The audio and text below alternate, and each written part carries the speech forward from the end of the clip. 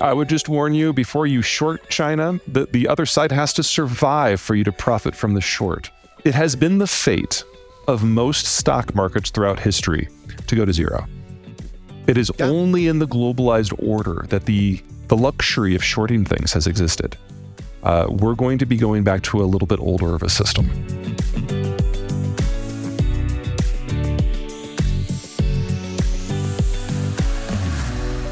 I'm Mary Long, and that's Peter Zeihan, a geopolitical analyst and best-selling author. Bill Mann caught up with Zeihan a few weeks ago for a conversation that Motley Fool One subscribers got access to first. Now, we're sharing it with you.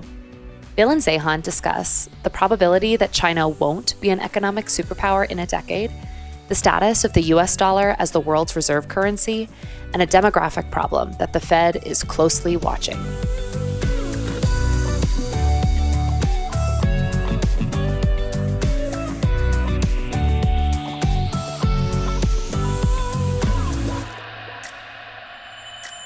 So I thought what would be a fun conversation is, from your work that there are a lot of things that are in the common knowledge, maybe as Mark Twain might have put it, the things that get you in trouble are the things that you believe that ain't so. Fair. So what I thought would be a fun conversation, given your expertise, is if I were to tee you up on certain topics and maybe you can talk about things that are common knowledge that aren't so. That works for me. Fantastic. Let's start with number one, the largest or maybe second largest country in the world, depending on the day and how it's measured, which is China. So obviously, China is some form of superpower. What are some of the things that people believe about China or are led to that are widely thought about China that aren't so? Okay. Technological leader. On track to be the largest economy in the world. Massive manufacturing superpower that doesn't need help from anyone. A military, especially a navy that could take on and defeat the United States. On the verge of having the global currency. All of this is utter horse. Fair. Why don't we start with any one of those? And actually, one of the topics that I was going to bring up was de-dollarization, or the BRIC reserve currency, which I also happen to believe is a pile of nonsense, given that it is underpinned by two dying commodities countries plus the most indebted country in the world. You're being very kind to them. That's right. So you led with a very cheerful prognostication, which is that we are within the last 50 years or so 10 of the end of China. Yes. Where should we start? Okay. Yeah, exactly. Exactly. Let's kind of do the historical backdrop, because that'll kind of set the stage for everything else. Perfect. In the world before World War II, you had a series of competing empires who had good land and good internal transport and a technological edge, and they dominated the world, and they fought over everything. And those fights brought us World War II, and it all came crashing down. And then the Americans found themselves facing Stalin. We're like, oh, he's kind of scary. We're going to need some people to stand between us and him. And since everyone who was a potential candidate who had just gotten out of the world's most horrific war, they needed some incentive. So we paid them. We used our Navy, the only Navy of size to survive the war, to patrol the global ocean so that anyone could trade with anyone else and access any commodity in any market at any time. In exchange, you had to side with us against the Soviets. And that created NATO and the Japanese and the Korean and the Taiwanese alliance. And ultimately, by the time we got to 1980, it involved China as well. That political and security deal is globalization. And the Americans have been backing away from that now since 1992. So the fact that the Americans saw it as a security deal, everyone else saw it as an economic deal. The Americans never invested their economy. Everyone else did. You can see where I'm going here. Mm-hmm. Without that sort of security overwatch, none of the rest of it works. That's only piece one, though. Piece two is when everyone started trading, they started specializing. And when we were all living under an imperial system, most of us were farmers and kids were free labor, and you would have as many as you could plus one, because that's how you found out you had too many. But when the world started to urbanize and industrialize, we started taking manufacturing and services jobs. And none of those were on the farm. They were in town.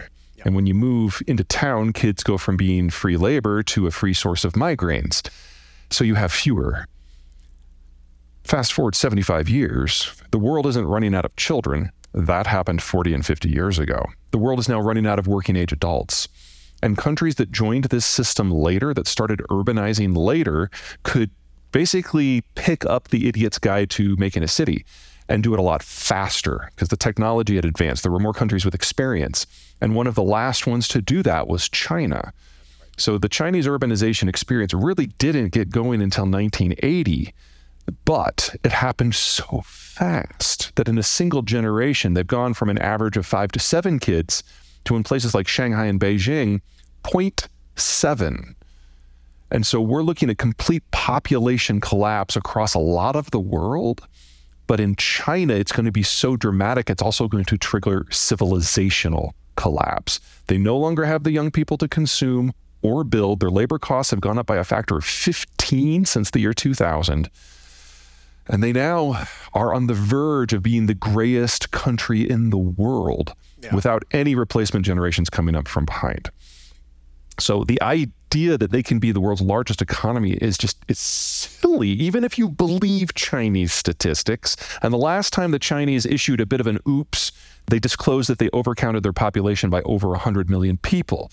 So, kind of a lot. Yeah, the scale of the disconnect here between reality, Chinese statistics, and popular belief is just shocking. So when we look at a place like China versus another country in, I guess, what you would call a secular or demographic decline like Italy, is it because the amount of disparity between the haves and the have-nots is so wide that compact is breaking down? Well, the have-not thing doesn't mean as much when you are in a dictatorship. So, I mean, social stability, political stability matters, but they're really in a one-man government system and they have a cult of personality. So it's certainly there kind of grinding under the surface. It's not a plus. But if you had the degree of economic inequality of China in a place like Germany, things would break. I think it's more of an issue that Chinese agriculture was never particularly productive. It was very, very labor intensive. It was basically think the Jews in Egypt in 4000 BC or whatever the year was. It's slave labor where people are living a subsistence existence under the tutelage or control of the state. You can only go one way out of that because there was so much labor. It was actually pretty productive per hectare. But now that everybody's moved into a city and everyone's been in a city for 20 years, they've forgotten how to farm like that. They can't go back. And the type of agriculture that the Chinese need to grow their food in the areas they need to grow it can't be mechanized very easily. So we're looking at a population collapse and a food collapse. At the same time, we're likely to see a manufacturing collapse and a political collapse. I mean, there's a long list of bullets that are in the magazine that is in the gun that's pointed at China's head right now. So why don't we pivot just about 100 miles to the east? Sure. And we'll look at Taiwan. So Taiwan, to me, obviously there's a lot of saber rattling. Do you view that to be a response to domestic pressures within China? Well, remember, China is a one-man state now, so it's really hard to decide what the political system even means anymore. Fair. Which would you describe, I just want to make sure that we set the table right. Would you describe that as being a 5-year phenomenon, or is that something that you feel is consistent since the time of Mao? Oh, no, it's been a progressive thing. So when Deng Xiaoping took over after the death of Mao, he had a collegiate cooperative group, a really large political elite that ran the country, because he never wanted to see it return to the one-man state of Mao and the horrors of the Great Leap Forward and the Cultural Revolution that killed, tens of millions of Chinese and set them back 50 years. He wanted to do something different. And so he set the stage for the China we know today, which is the industrial power. And he gave way to a pair of guys, Jiang Zemin and Hu Jintao, who represented different factions. And each of them ran the country for 10 years, and they were chosen by Deng while Deng was still alive. So Hu knew he was going to start in this year and finish in this year, and he knew that 15 years before he got the job. And that has worked reasonably well for them. But Deng realized he couldn't see forever. So he knew that by the time they got to the next guy, he wasn't going to be able to choose that person. So he assigned the Zhang faction and the Hu faction to come together and pick jointly someone new. And that is Xi Jinping, the current guy. So Xi Jinping, originally, it was thought that he was going to be in the middle of a tug of war between these two big factions. He spent the first 5 years of his presidency destroying those two factions. And he spent the next 5 years of his presidency destroying any other pole of independent power within the country, whether it was in business, local government, or the bureaucracy. And he basically took anyone in the country with intelligence and the capacity of forming an independent thought and exiled them, imprisoned them, intimidated them to silence, or just shot them. And there's now no one left. It's just Xi. And so no one wants to bring him information because you might get shot for that. Because you don't know the status of the conversation of the voices in his head. Right. And so we're seeing increasingly stupid decision-making from the very top with no one willing to challenge him. This is how you get that spy balloon, which is the dumbest thing I've seen a government do in 20 years. And if you think the last 20 years, there's been a lot of dumb. That's right. This is how you get people disinfecting airport runways because they think that's what the leader wants. And we're seeing this in finance and in agriculture and manufacturing and in subsidies and across the governance space. How does Taiwan fit into that entire situation? Probably rhetoric. Now, when you decide, I mean, threatening Taiwan, saying we're going to integrate it forcibly if necessary, this does get popular support. People like the idea of one China because, you know, the Chinese are right. Throughout their history, when it hasn't all been in one piece, it's been a freaking disaster. And so there could be something to it, but I don't think so. So when you decide you're going to invade a country, you don't just like wake up and pull the trigger. You build your military with that goal in mind. And that means for years, sometimes for decades, you have to make certain assumptions about how you think the war is going to unfold. And what the Russians have provided for the Chinese is proof that the Chinese chose wrong on everything. Yep. So assumption number one, it's going to be an easy fight. Not as easy as invading Ukraine, because you can walk to Kiev, you have to swim to Taipei, but still easy. Well, clearly it wasn't all that easy. Number two, Russian weapons are awesome. So let's steal all their IP, just like we do for everything else, and spend $3 trillion manufacturing clones of those weapons for our crews. Well, they're having some serious buyer's remorse, or I guess it would be thieves' remorse. Just remorse. Yeah, just remorse. Third, Russia's too important. We are too important. So if there is a war, everyone will just suck it up and make do. Oops. But I think what has really terrified the Chinese government is the boycotts. Because the sanctions hurt. There's no way around that. But the boycotts hurt a lot more, at least a factor of 4 more. And you had companies that had sunk in excess of $20 billion into Russia that just walked away. And the Chinese don't even have a concept for the idea of corporate or citizen agency, much less an understanding of what they would do if they lost access to foreign corporations, technology, and markets. That's an entire development model. So every guess they've made, they've guessed wrong. And they would be suicidal for them to now act because they also don't control the high seas. So they'd also lose all their manufacturers' exports, all their raw commodities imports, and all their energy. So best case scenario, where they capture Taiwan without firing a shot, they still deindustrialize and have a famine in under a year. You know, this is not a winning scenario here. Even the winning scenarios are awful. So normally I would say... Bad news, you won. Yeah, exactly. Normally I would say they wouldn't even consider it, but it's a one-man show. Yeah. And so it's entirely possible that Xi will pull the trigger, or some over-enthusiastic idiot bureaucrat will pull the trigger, not realizing the damage he's about to cause and cause the downfall of China as an industrial power. It's still possible. It's just not sane. When you get to a system where there is no feedback loop, though, the insane becomes possible. Right. And we've seen that in our country. Yeah.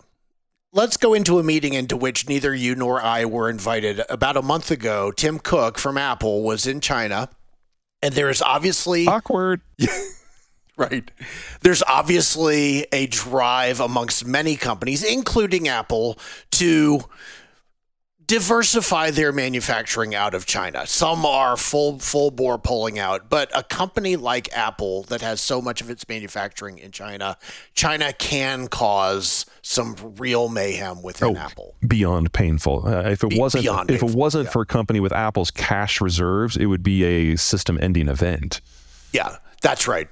A lot of countries, a lot of companies have seen the writing on the wall for a while, and whether it was because of COVID disruptions or Trump or now the Biden subsidies, whatever it happened to be, the descent into narcissistic nationalism, people have been backing away. Labor costs are a big piece of that too, with different speeds from different starting points with different exposures. But the writing on the wall has been absorbed by everyone in the international business community, with the exception of Apple.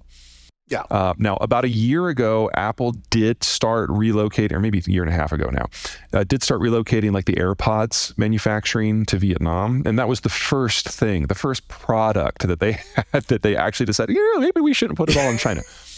So they are the last company to come to the conclusion that there might be a problem. Yeah. Now, in Apple's defense, the very concept of globalization is underwritten by the American Security Order. And the Americans have never said flat out that they're done. It's just kind of been a bit by bit retreat. But now that it's more obvious, and now that the Biden administration is codifying Trump's policies, and now that labor costs in China are so high, and now that the Chinese government is actually criminalizing the act of owning data by private corporations, that's a new one this month. That was delicious. Apple is realizing that, maybe we shouldn't have 91% of our supply chain steps involved in China in some way. No matter how fast they relocate at this point, they can't get out fast enough, because an iPhone is a lot like a car, where if you miss one of those pieces, you just have a paperweight. That's right. But exactly. Most vehicles that are sold in the United States are 85% manufactured here. So getting the last few pieces, there's already a network effect going for you in the United States and Mexico, and to a lesser degree Canada. There's nothing like that with Apple. They're going to have to rebuild the entire ecosystem, and that is a minimum of 5 years. Who do you think had the power in that conversation, though? Was it Xi, or was it Tim Cook? It's hard to say that Xi has any power because of the lack of information. So he certainly has the authority to shut things down, but he can't necessarily do anything to help Tim Cook, because that means going against the demographic and strategic realities of the country, not to mention Xi's own personal aura. Cook says he would like to leave, but remember, we are now dealing with a Chinese leader who is a son of the Cultural Revolution. And if for the low, low price of a famine and strategic defeat and deindustrialization, he can retain power, he probably thinks that's okay. So the sort of leverage that Apple would normally have with a normal country just doesn't exist here. This was probably a conversation among people who were desperate in their own ways, who realized the person across the desk really couldn't do much to help them out. Just the capacity for mayhem. Yeah, and there's plenty of that. Yeah, I have actually taken a drive from Hanoi to Halong Bay, and you go past the Foxconn facilities, and they are some of the largest buildings I have ever seen in my entire life. You're driving past them for minutes, and you can see exactly what is coming in an environment in which China is no longer a partner. Yeah. Now there's one slightly less bad aspect to that. Those Foxconn facilities, for the most part, this is an overgeneralization, but for the most part, they're assembly facilities as opposed to manufacturing facilities. And that means of those 91% of the supply chain steps, a lot of them, various parts come to China are assembled into another part, which is then sent out and incorporated in another part. That goes over and over and over again. So assembly, while a critical part of the manufacturing process, is a little bit simpler. I won't say easy, but simpler to replace somewhere else. The problem we're going to have, not just with the iPhones and cellular, but electronics in general, is that the Chinese for the last 20 years have provided fingers and eyes for the assembly process, as opposed to going an automation route. Because the numbers have been there, they've been there in volume, and the security environment has allowed them to be co-located with a lot of these manufacturing facilities. If we lose that, there is no singular place anywhere else in the world that has that number of fingers and eyes at scale. India doesn't have the quality control, and they're not all in the same infrastructure. Mexicans are too skilled. So we're going to have to assemble in a different way than we have in the past. So I had started with a question. You have spent the last 20 minutes answering it. I'm going to throw it out there anyway, if for nothing else, for a little bit of a chuckle. But so in the thought of investing in anything to do with China, I would just warn you, before you short China, the other side has to survive for you to profit from the short. It has been the fate of most stock markets throughout history to go to zero. It is only in the globalized order that the luxury of shorting things has existed. We're going to be going back to a little bit older of a system. I have a beautiful old chart that was put together by the Bank of Japan, and it shows interest rates over an 1,100-year period, starting everywhere in which fractional banking was practiced. And the lowest point in terms of interest rates over that 1,100-year period was in the last decade. Oh, and that's demographics as well. How so? So as you get older, you get more money and your consumption changes. So in your 20s and your 30s, you're buying homes and houses and raising kids, and your income is low, so you have to borrow. So capital is relatively scarce in an environment where there's a lot of 20 and 30-somethings. But once you hit about 45 and you start thinking about retirement and your kids are moving out, you've already bought your house, maybe you upgrade your car, but it's never going to be as big of a hit to the economy as buying your first one. And you're probably going to start thinking about downsizing. So, you're actually negative on housing, but your income's the highest it will ever be. So societies that have more people in their mid 40s and on to early 60s are very capital rich, which pushes down borrowing costs, including interest rates across the board.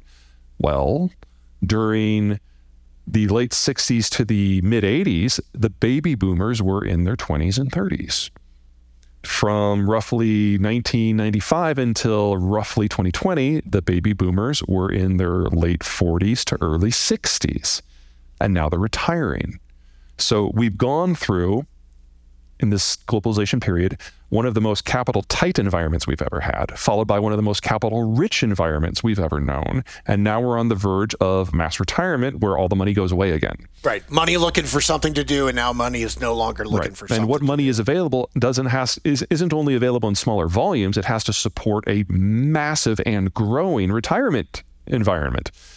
So we should expect capital costs to skyrocket regardless. And we're only in this calendar year and last calendar year at the very, very early stages of this. I would be very surprised if the headline prime doesn't hit at least 7. I think 9 is a more realistic expectation over the next year and a half. You're then calling for a melting down of many more banks in the United States of America. Maybe. I mean, okay, so here's the thing. When capital is cheap, things like tech do really well because they require a lot of young people who are wired together to do things that haven't been done before, to invent new processes, to prototype, to operationalize, then ultimately to implement. We've been in that environment since 1995, and it's been great for tech overall. But now that the 20s and 30s are not available in the same numbers, labor costs are going up. Now that the baby boomers are retiring, labor costs are going up more, capital availability is going down. So tech was always going to crash. That was always hardwired in. But when the Fed looks at this, they're looking at a demographic crisis because they know that outside of the United States, Mexico, and a very small handful of other countries, there just aren't enough countries out there that have a lot of people in their 20s and 30s who consume. Well, what is monetary policy if not a set of tools to regulate consumption? So either encourage or discourage. That's your choice, right? Looking at the current environment, like, is Silicon Valley in trouble? Yeah, that was going to happen anyway. Do we have some banks under pressure? Yes, the most vulnerable ones are linked to Silicon Valley. That's not a surprise. Do we have tools to deal with the rest of the banking environment? Yes. Will they be enough? We're going to find out. Yeah. But it's not an unknown for them. What the unknown for them is if they don't get enough conventional monetary policy tools, interest rates, in their back pocket soon enough, forget this potential recession. We just exited the last period ever of global demographically led growth. And if they don't have enough tools for the next recession, the one that's an American-centric recession, the best case scenario for the United States is that we will turn into Japan and never have positive economic growth again. And so if they have to hurt Silicon Valley and stress the banks in order to get tools, they're going to do it because they're concerned about the monster that's munching on the horizon, not the little problems right in front of us. Right. And at least in some ways, the banks that are most at risk are the ones who have not been reading the tea leaves all along. And so if you have if you have institutions that can at least theoretically take care of the aftermath, you do it. Yeah, they're hoping, counting on maybe even is a better way to phrase it, that the reconstructions we did in the aftermath of the financial crisis in 07 to 09 are sufficient to provide bulwarks for the broader system. I'm leaning positively on that because, I mean, here, it's been a year. Interest rates have gone up faster than they ever have in history, and only 4 banks in one subsector have crashed. This is a reasonably good start. Yeah. So I love the thought of our regulators just crossing their fingers and moving forward. But I think that's in some ways when you are talking about, you're talking about an environment where there really is this level of a shift from a high growth environment driven by super low interest rates to the reality of tighter capital. In some ways, the cross fingers and make the right play that's an arrow they keep in their quiver. Well, and the advantage that the U.S. and Mexico have is conventional monetary pools still work here because we still have consumption-led growth. But it doesn't work in Europe, and it doesn't work in Japan, and it doesn't work in China.